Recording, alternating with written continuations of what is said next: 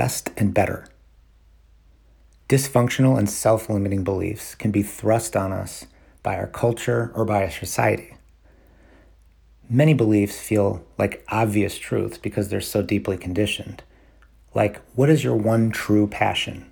Well, who says we have to pick one thing to be passionate about?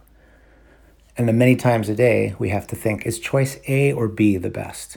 Why does everything have to be a zero-sum contest where everyone aside from the winner is a loser? Here's the thing, there are no rules. You can have just one passion, but it's possible and probable that you'll have multiple passions, especially at different times of your life. So don't let the unattainable, quote, best be the enemy of multiple betters.